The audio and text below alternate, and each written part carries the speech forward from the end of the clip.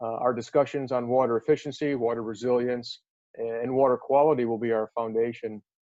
as we continue to build the progression of water stewardship